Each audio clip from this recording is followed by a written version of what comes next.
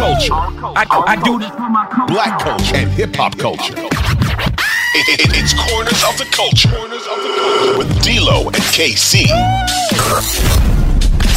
Let's go, baby. We in here on the latest edition of the Corners of the Culture podcast. Wherever you are, we appreciate you so much for being with us, downloading, subscribing across the different platforms. For those that are watching on YouTube, we appreciate you.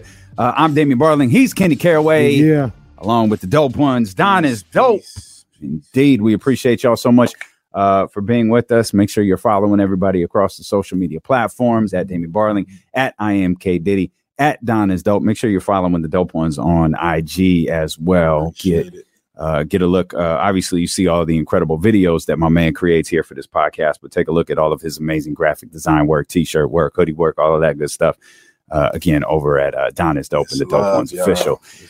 Man, so here we are. So the Dear Mama series did conclude. I don't know why I thought it was 6 episodes. I don't know what series I've been watching lately that was like, this is a 6-part series. But I watched I think we last talked episodes 1 and 2 had aired. Yep. So we had the opportunity, obviously, to watch 3, 4, and 5.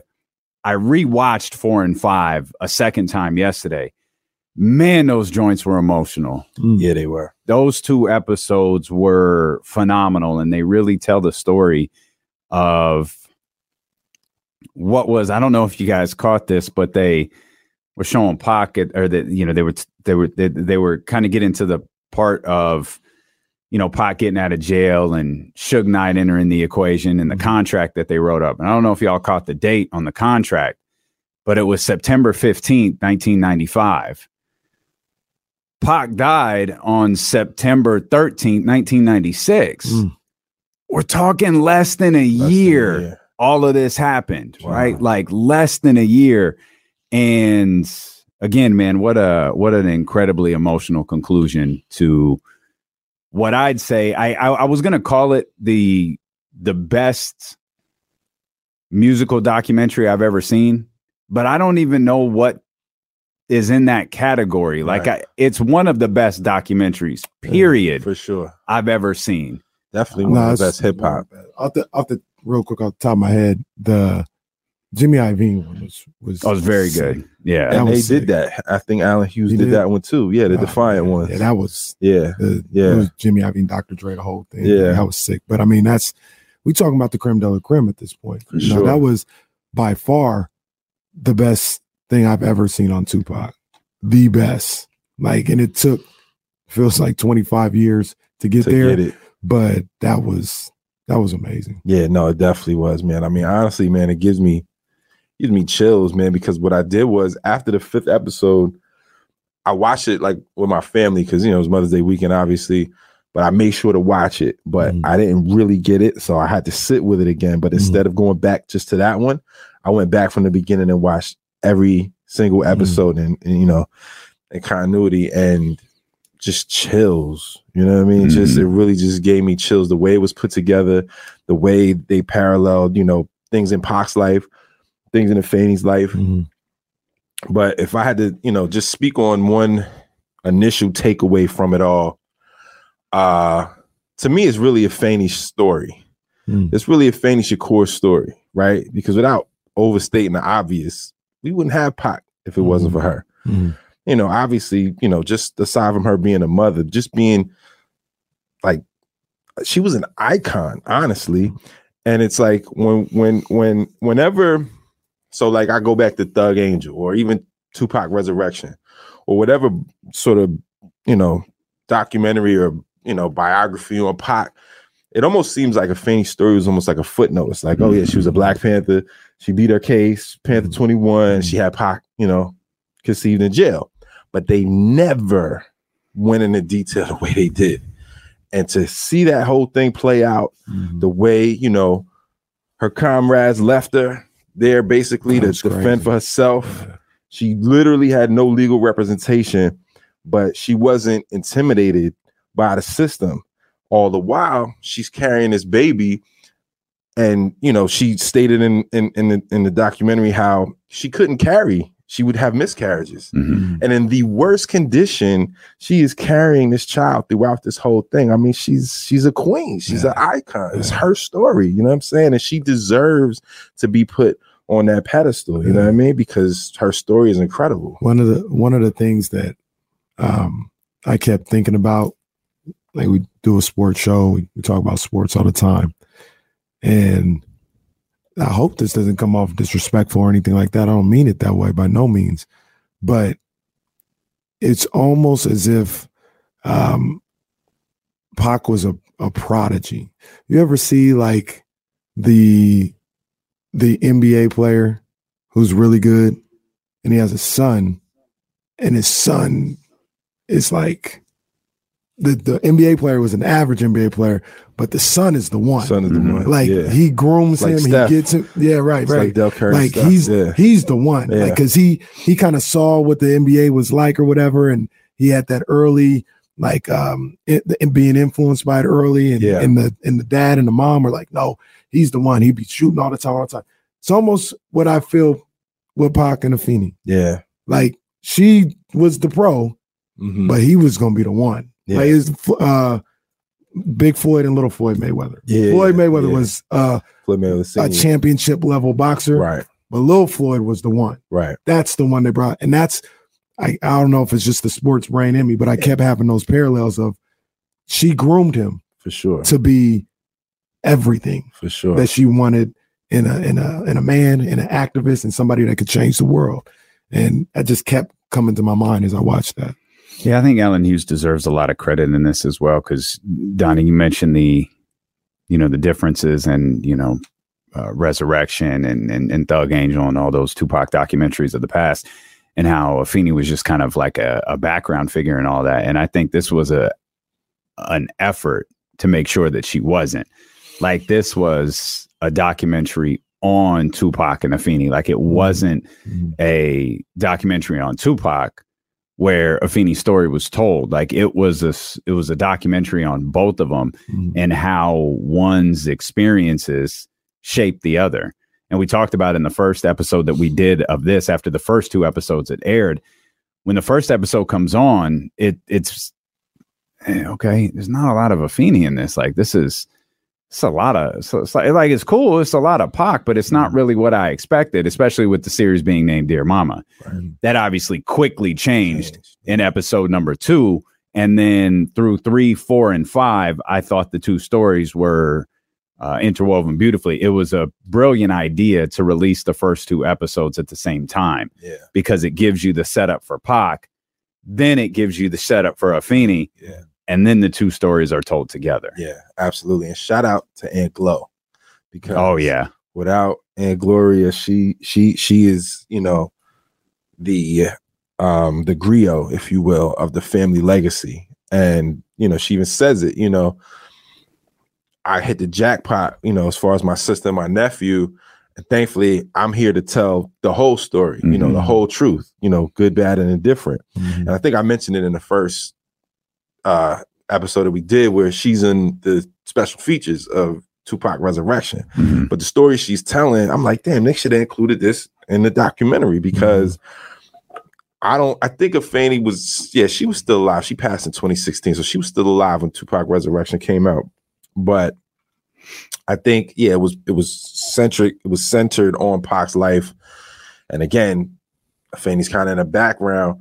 So it was Aunt Glo's duty almost to tell their whole, story. So Damien, to your point, how you were saying, like, well, we're not going to learn much.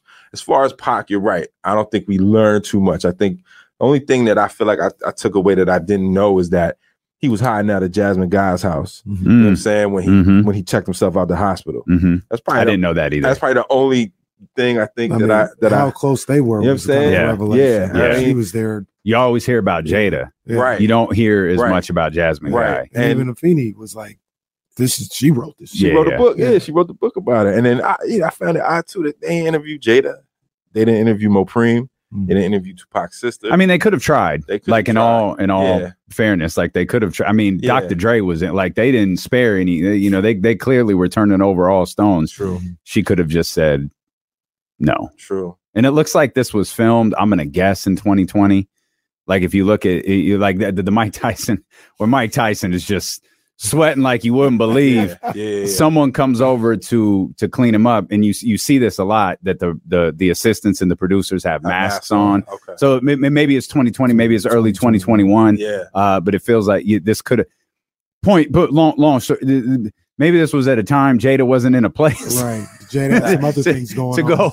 To go do a documentary about Tupac. Fact. But they don't even mention her, though. I don't think they say her name once. I see her picture in the high school when they're young and shit. But I mean, I found that to be odd. But yeah, that's a good point, Damien. It probably had a lot to do with what was going on. Maybe that stuff is overblown a little bit. Maybe it could be. It could be. But then I don't know. Like they're friends. Like it's a friendship. I don't think it's overblown simply because, okay, Tupac Resurrection, there's a scene where he's like, yeah, I would give Jada my heart, my liver, my lungs. Like, you know, he has poems about her. And, you know, I think they were really that close. I really do. But, you know, whatever. I feel like they can't cram everything into it, but they got what was essential, right? But as far as Afeni, I mean, aside from defending herself, you know, how high ranking she actually was in the Panthers and her role, like, right, she wasn't just, you know, the militant, you know, strong-willed woman. I mean, she was active, like her whole healthcare advocacy thing, right? Like, she helped craft the first like patient bill of rights, which is huge. Like that, you know, that's huge, right? And so for this woman to be so, you know, powerful and so influential, you know, she was recruiting young Panther members like Uncle Jamal, you know, who speaks, and how, you know, everybody's sort of gravitating towards her, even though this is just, there aren't any women, you know what I'm saying, who are leading, you know, within the Panthers. It's Bobby Seale and it's Eldridge Cleveland and it's Huey, but here's Afeni Shakur. And then to just further drive the point home about how exceptional she was, she, against all odds, won her case that she was facing like 200-300 years they were trying to give her. You know what I'm saying? So it's just really incredible when you. The Panther 21 is a fascinating case. It is. Like when you read about it and you learn about it and it's all bullshit. It's all like completely fabricated. The whole thing is like, wow, they took all these people to try on this? Yeah. On this, like you said, these people were out there trying to blow up Macy's and all these New York. That's, I didn't mean to interrupt you, but like just seeing that, because I learned some things about that in the documentary, comparing that with, you know, Judas and the Black Messiah with Fred Hampton, Huey Newton. I was sitting there, I watched it, I sat there like, I can't, and it probably does in some form or fashion, I can't imagine this stuff happening. Like they was out here just killing these men. No crime committed. Right. It wasn't like, they covered it up and the mob got to them and, you know, it was a friendly fight. No, like government, and they was out here killing these men. Yeah. It was just nothing. It was like, it's whatever. They were out here putting the Panthers on trial, trying to give them 200 years for nothing.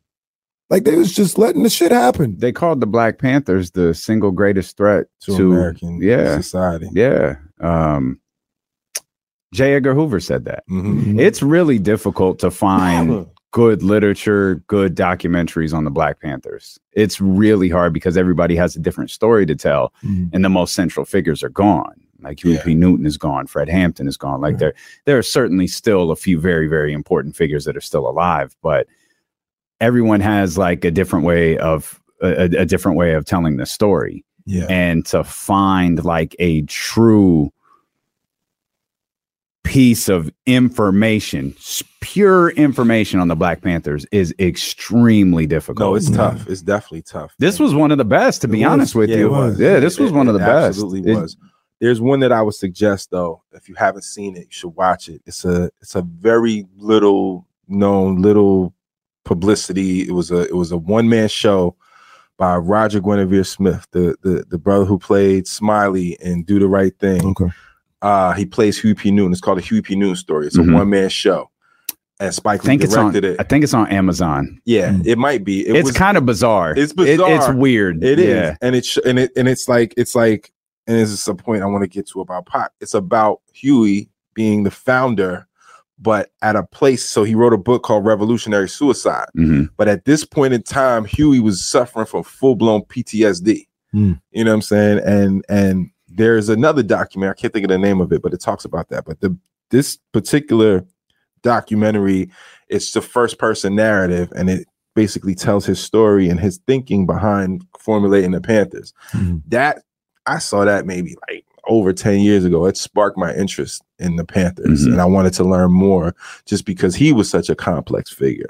And now with this documentary being so in depth just about that case alone, it's like there needs to be more. There needs to be more on the Panthers. You know, that's it. The one man show. It's really weird. Like it's you have to go into it knowing you're not really sure what you're watching, but it's an actor playing a real person doing a one man show. It's definitely different. It's a hell of an approach to the story, but it's worth watching for sure. It's worth watching. I got to check that out. I can't overstate like how mind blowing it is to me that they would just take these people out. I mean, just imagine. I'm not going to put no names out there right now because I don't even want that energy. But just imagine somebody today. They ransack their apartment, shoot them up 20 times, put them, poison them, all this other stuff. And they're like, it just happened. They don't even say nothing. They don't even we think it was a robbery gone bad, or they don't even cover it up. Right. They don't even say nothing. They just. Oh, no, they cover it up. They tell you they were shot at.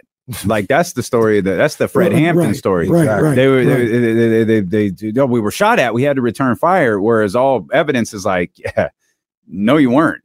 Like there's literally no bullet wound. I think there was one shot. Bullet went this way, and all indications are that bullet was fired after he was shot. And he just it was just he was dead. It was just a reaction. It wasn't going at anything. Exactly. Just imagine it. And then that's what it is. Right. That's what it is. Ain't no investigation, ain't no nothing. Like that's what it is. And they did this not only to Fred, but just to all of these Black Panther Party members. And nobody does anything about it. Just kind of boggles me when I've heard it in different ways a number of different times, but just kind of going through it again, it's like, bro, like for real. For real. And they wonder why we feel the way we feel.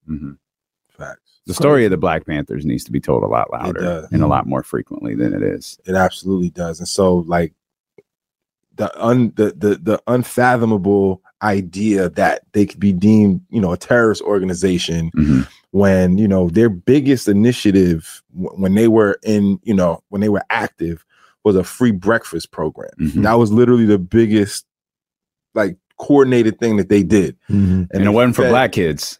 Right. Well, it was for all kids.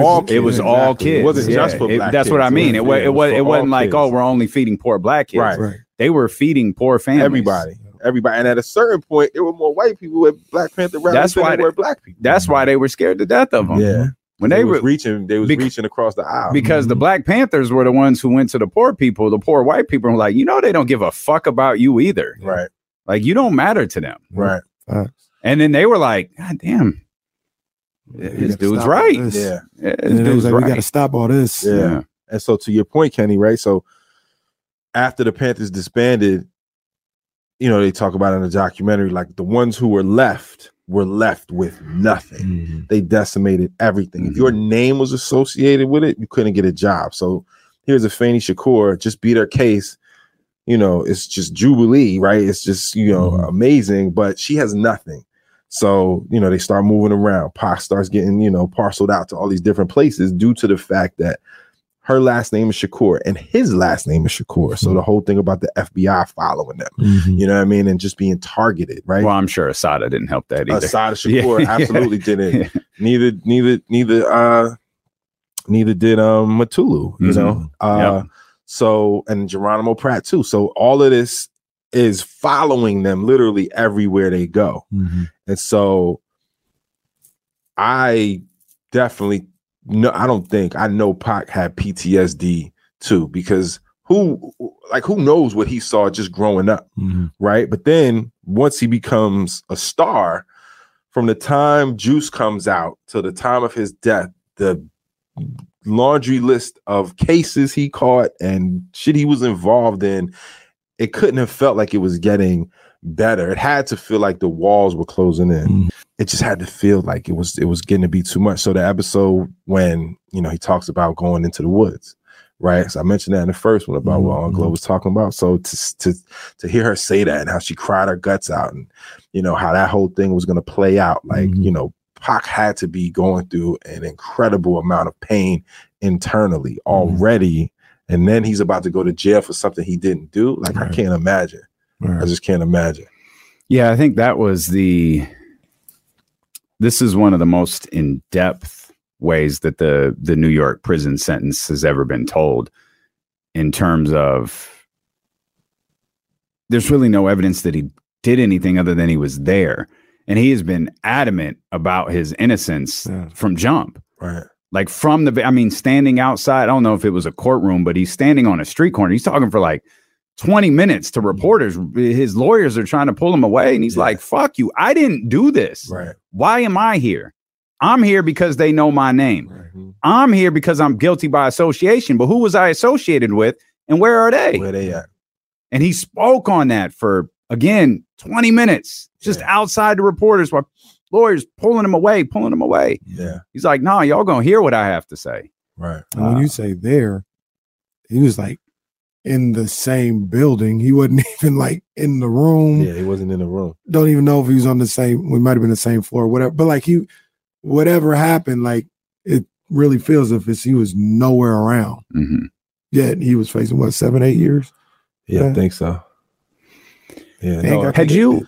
There's two other things that I think were discussed in one of the thing that I was referenced in link that I think is worth pointing out, because I feel like Kenny, you and I talked about this once, because I just learned this within. It's the time that D-Lo and KC has been on the air. So probably my guess, I feel like it's within the last year. It might be within the last 2 years. And I can't remember if I read it in a book or where I came across it. But this documentary made it clear. And, you know, Pac died 96. I was September. So I had just turned 16 years old. And I remember the day Pac died, talking to my man Io. We was on the phone. We were talking about Tupac, because the belief was he was doing better and he was going to be fine. And like, this is what Pac does. Like, Pac gets shot, Pac recovers, he makes some records, and we move on. Yeah. I remember hanging up the phone with him, turning on my little black and white TV or whatever raggedy piece of shit I had in my bedroom. And the first thing I saw was Pac is dead. And at the time we were with information not available like it was, or like it is now. The word was he was getting better. However, like that word got out there, or however it was spread, or however that became a rumor, like it was out there. This was the first time I feel like in a documentary, they were like, yeah, he was dead. Like he was being kept, like he never got better. He was never close. He wasn't recovering. Like he was, I don't want to say he was dead for 6 days. Like he was being kept alive for 6 days. Exactly. And I think that's something that I hadn't learned till within the last. I thought something happened and things just got worse. Like he was never in a position after that shooting in Las Vegas where he was going to live. I don't think I even knew he lost his finger was shot off. I had no idea. That's another thing that I learned, that he was like, even if he did survive, he would not have been the same at all. No. He probably would have had a dialysis machine. He would have had a finger missing. Right. Yeah. He just wouldn't have, you know what I mean? He would have been so disabled that it's like, but I'm thinking about, as you talk about when you found out, I remember how I was 12. I was in the 6th grade when I found out, right? And at that point, Pac was a superhero because he had already survived 5 shots. And the length of time from when he got shot in Vegas to when he actually was pronounced dead, I think the general consensus, even Big said it in the, we just collectively thought this dude gets shot or shot at he's going to make it out. Like, Pac ain't dead. There's no way. Because at that point, a rap star in the height of his career being killed was not a thing. It wasn't a thing. He'd make it out, you know make a record about exactly. it. So I don't think we could fathom that collectively. I don't think we could understand that, okay, he's actually going to die from his wounds. He's going to succumb to them. I remember this girl, Kayla Kennedy. I'll never forget it. She ran up to me. I was waiting for my mom to come pick me up. And she ran, she's like, oh, Tupac, they just pronounced him dead. Like, I was just outside. And I just remember this feeling of dread come over me. Like, no, like there's just no way. Because at that point, again, I mean, he was just larger than life. Like, this dude was just, to me, he was the biggest and brightest star that we had ever seen up until that point, even with him and Big. And I was the biggest Biggie fan, but Big wasn't making movies. Big wasn't, as outspoken. Big wasn't, in the news all the time. There's the MTV, like Pac owned MTV at that time. You know what I'm saying? There's the excerpt from Weekend Rock was like, no, it's actually the Weekend Pac. It isn't Tupac Shakur, right? Because that's how much he dominated just everybody's psyche and just media. And then when he was pronounced dead, I just remember this shit just felt dark. It was the first time I can remember one of those moments where it's like, remember where you were when that happened kind of thing. And it just speaks to, in the 5 years, 5 is all we had him for. In that 5 years, dude said it, the director of America's Most Wanted and the other one, the director guy, I can't think of his name, I think it's Gobi or something. He's like, Pac did more in 25 years than most people did in a lifetime. And without sounding blasphemous, is his quote. Where was Jesus at 25? Right. Imagine if they let Pac live to be 33. Now, that's a perfect segue because it's time for Kenny's question. We've named it. If you'd like to sponsor Kenny Questions, just hit us up. We'll get your business out there. I remember on another doc, Shock G saying the same thing in a different way. He was like, when Malcolm X was 25, he was a street hustler. There's a Quincy Jones quote that he was quoting. Right. Yeah. Martin Luther King was just so he didn't get a chance to see his full potential of what he was going to be as a man. But another thing that I noticed watching this thing, and I don't think like he would have fell off the face of the earth or nothing like that. Like maybe he would have just transformed into something else. But Pac, as we know him, was not going to be here for a long time. Not on the earth, but just what he was doing. He was running himself into the ground. Yeah. He would have, and I just how I feel. Like, you see different guys since then, there would have been, I'm not going to put like mental breakdown on him or nothing like that, but there would have been a time where he's like, I'm doing too much. I need to get away. And I think Pac would have been gone for a year or so. Because the schedule and the pace that he was going at with making music and movies, stuff like that. Yeah. And like you said, in 5 years, like he did all of that in like 5 years. By the time he was 30, he would have been, let me pause, bro. That's what I believe. It brings back a conversation we had in our first discussion about this is, did he do all that because he knew I ain't gonna be here? Like, did he record what was the line about hit him up? Ready or something? I don't remember. I think it was Shock G or it was Money B. It was like, I don't know about this hit 'em up record, and Pac was like, fuck that, I don't care nothing. Like, forget that record. I got 7 albums ready to drop. I don't care nothing about that. Right. And did he do that? All of the movies, one on top of the other, because it's like, I ain't gonna be here much longer. Quite possible. There's a scene in Thug Angel, because I was watching it early this morning. It's hella blurry on YouTube, but Layla Steinberg talks about how before he got signed to Interscope, he gave her a whole stack of his poetry books and he was 19, I think, when he got signed. He was like, here, take these, because when I die, you will be able to show the world this side of me. a 19-year-old who has that kind of fatalistic attitude, or just has come to grips with like his own demise, because I mean, throughout his entire career, he spoke about it. Throughout his entire time in the limelight, there was some mention of, having visions of, leaving here in a hearse. Like, he was constantly talking about it. And I wonder if it was a product of how cynical he became because he was angry. We talked about that. We know he was angry, but was he cynical about his own existence? Was he cynical about whether or not he was going to become a statistic? And I feel like from early, he felt like he was. He said it in the Tanya Hart interview. He's like, my mother knew freedom.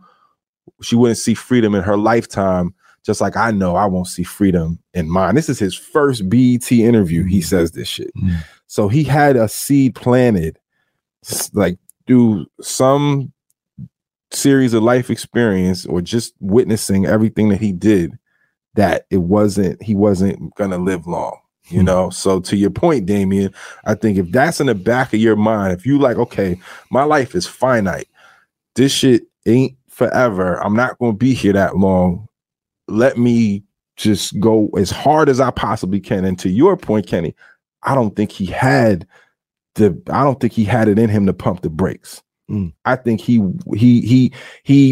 because again, the comment about him being 25, accomplishing more than anybody in their life and most people in their lifetime, has to do with his uncomprehensible work ethic. And that's got to come from feeling like the end is near. Oh, no, you know what I'm saying? I agree with that. And I wish the end wasn't near. It was just, I just watched that and I was like,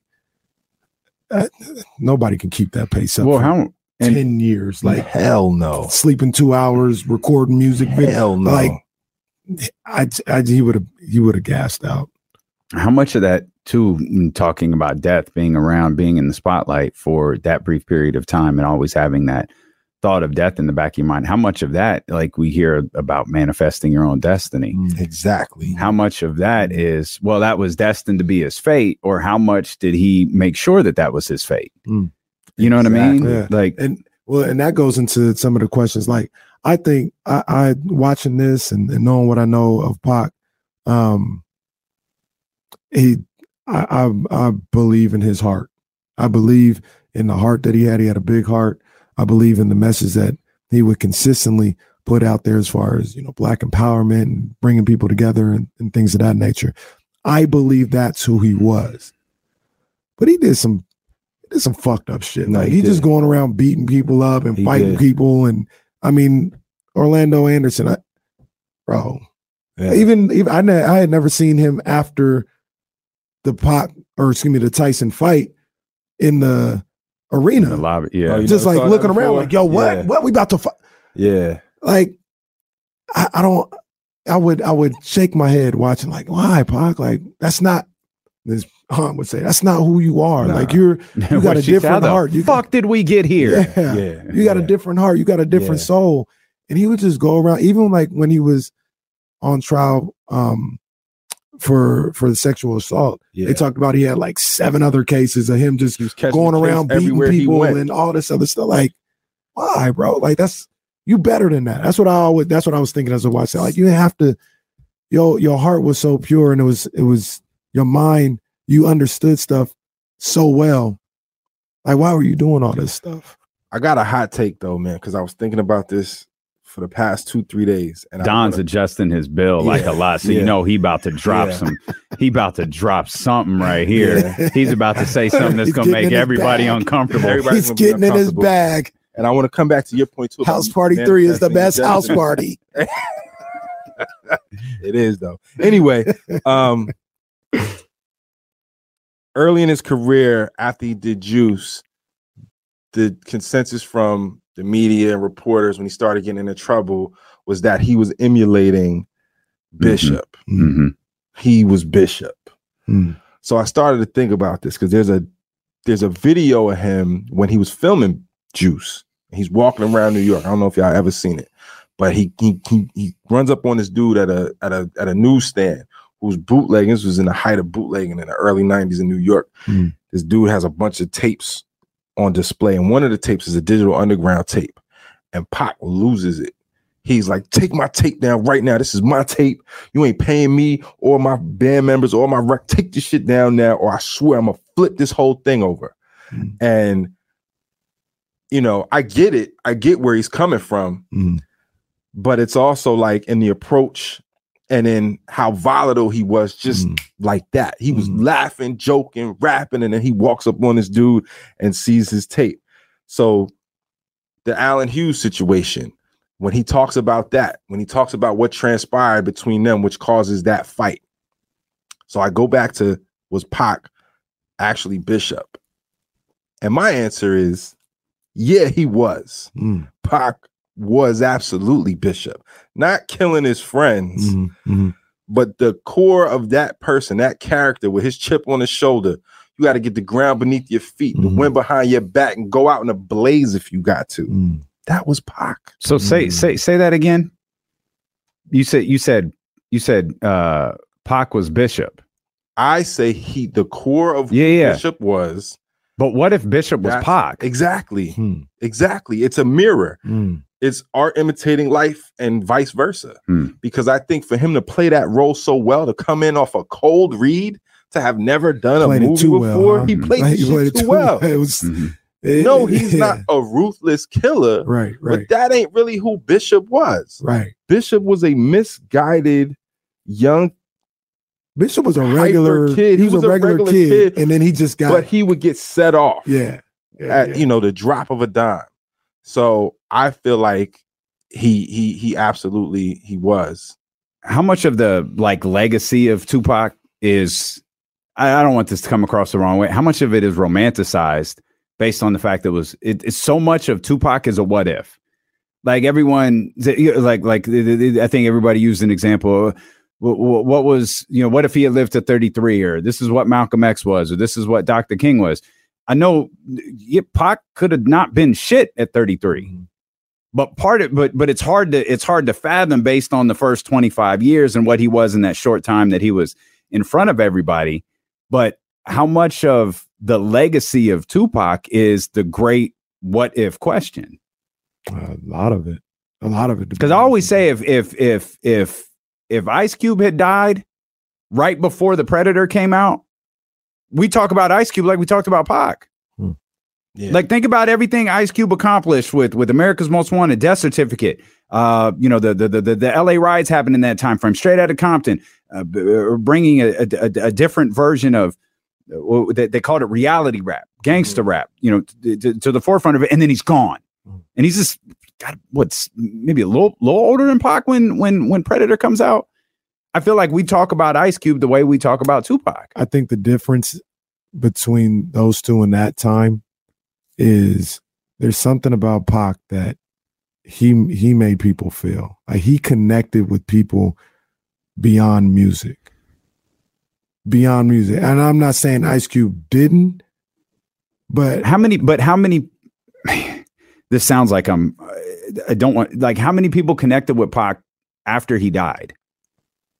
Because, like, about look, as many people that connected with Nipsey after he died. Exactly. Right? That's way more. Right. Like, no one was taught, not nearly as many people were talking about Nipsey Hussle when he was alive. Maybe not the masses. And I know Ice Cube has these people too, but, and this is different because Pac don't really have a home, but in LA, there's a reason Nipsey sold out Staples and got into Staples. Like, they loved that man before he got shot.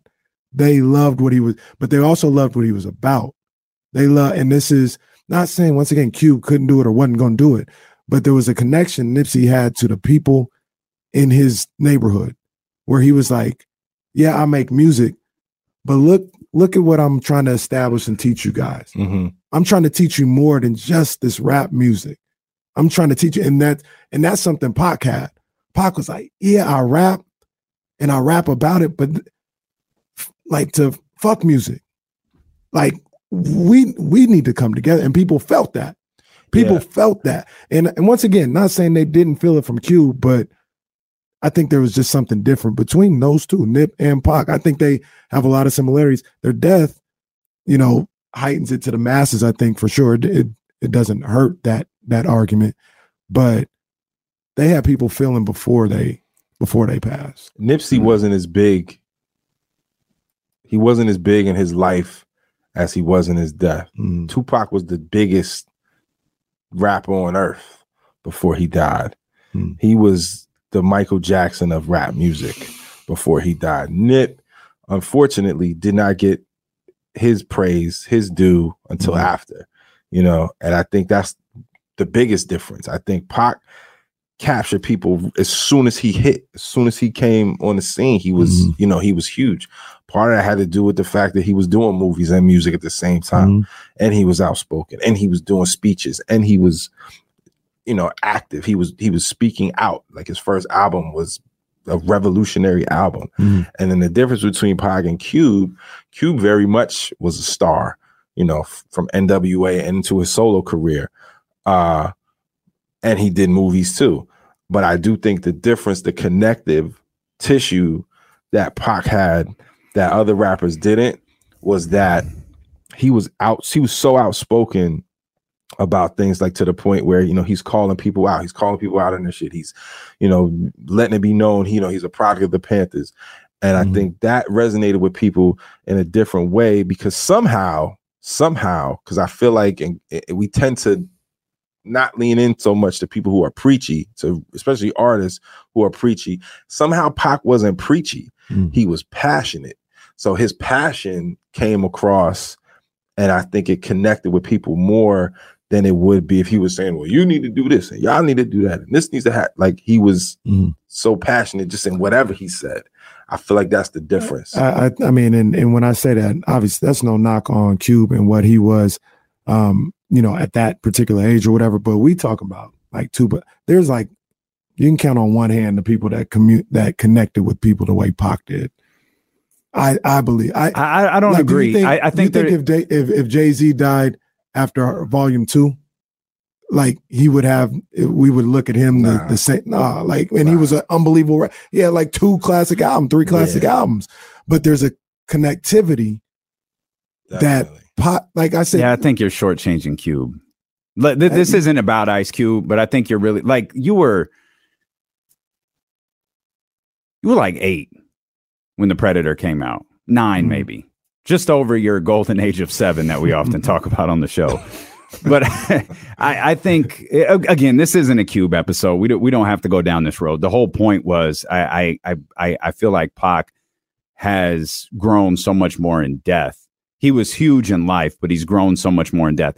That's not undeniable. That's not exclusive to Tupac. Undeniable. Like, that happens with a lot of artists that die young. But you can run through that 27 club of rock and roll artists, and it doesn't really pertain to them.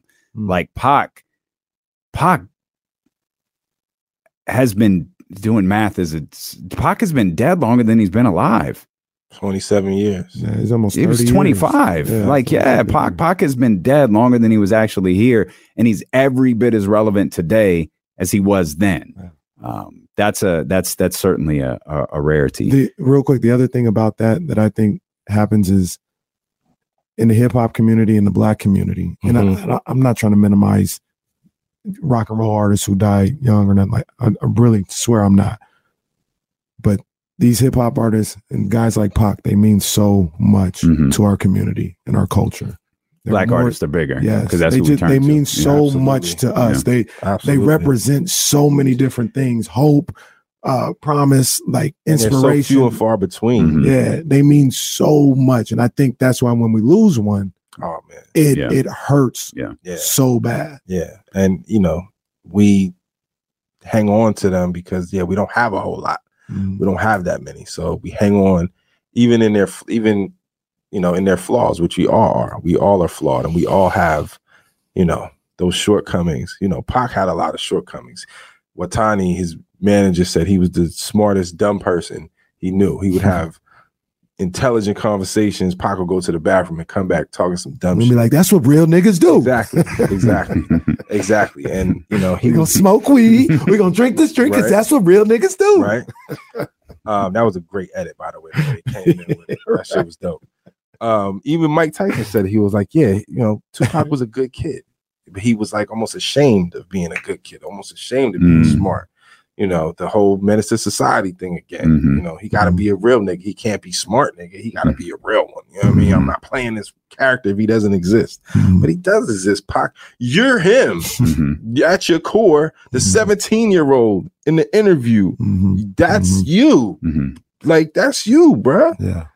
You know what I'm saying? Like I even feel like that's a huge turning point too, because I feel like when he talks about his heart being broken because he's too nice, the girl tells him he's too nice. Yeah. That probably was the turning point for him. Oh yeah. You know, that one incident, along with many others, probably was a huge turning point. And that's not to say that Pac was, you know, living a lie. But I think maybe he had a little bit of imposter syndrome, a little bit. Only because he had so much more depth than he revealed. I don't know. It's just, you know, the whole what if thing, what if. But to your point, Damien, let me ask you this question.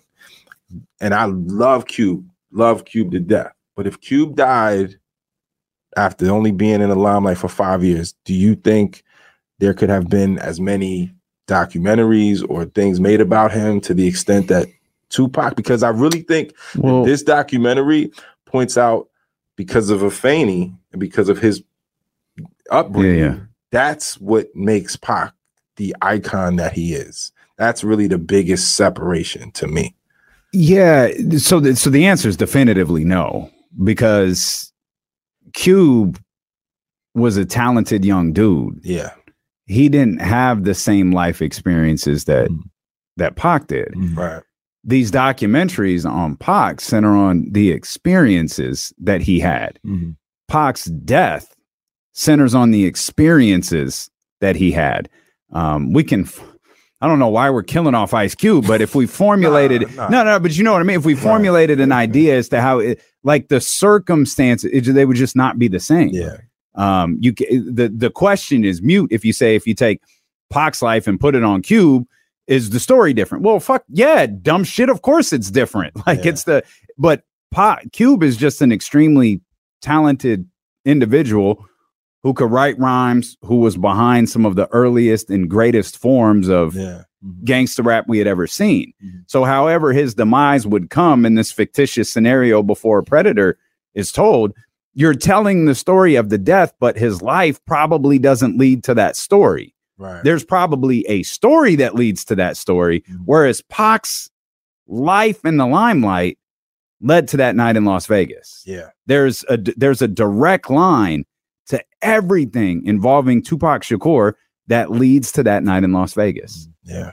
Yeah. That was phenomenal. Incredible. Was phenomenal. Absolutely incredible. She'll win every award that's nominated for. Not even close.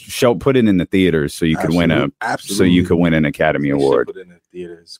You just have to put it in there one day and go win an Academy Award. Quickly, what was your biggest takeaway from the documentary as a whole? Just that Pac did a lot in that time, and I just kept thinking, like a lot of the times we talked about, like, man, I wish he was still here and, you know, he would have been doing this. I don't know. Right. He was running himself into the ground, whether it was, you know, by purpose or not. But what we got out of Tupac was essentially probably what we would have got for a long time. Maybe he comes back. Maybe it changes, right? Maybe, because I don't think he would have been doing music forever, right? He might have been doing music another couple of years, and then he would have done movies and stuff like that.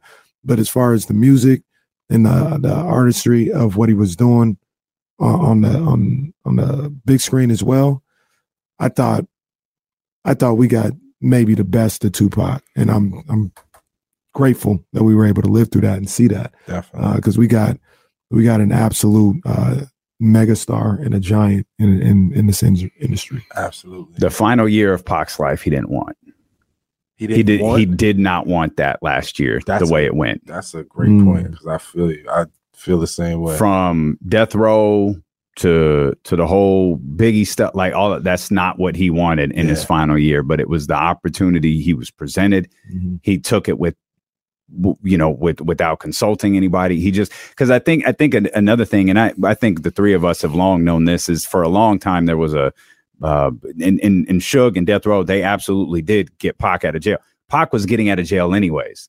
Like, he had people who were getting him out of jail. Exactly. Suge jumped in at the right time. They wrote a contract on paper.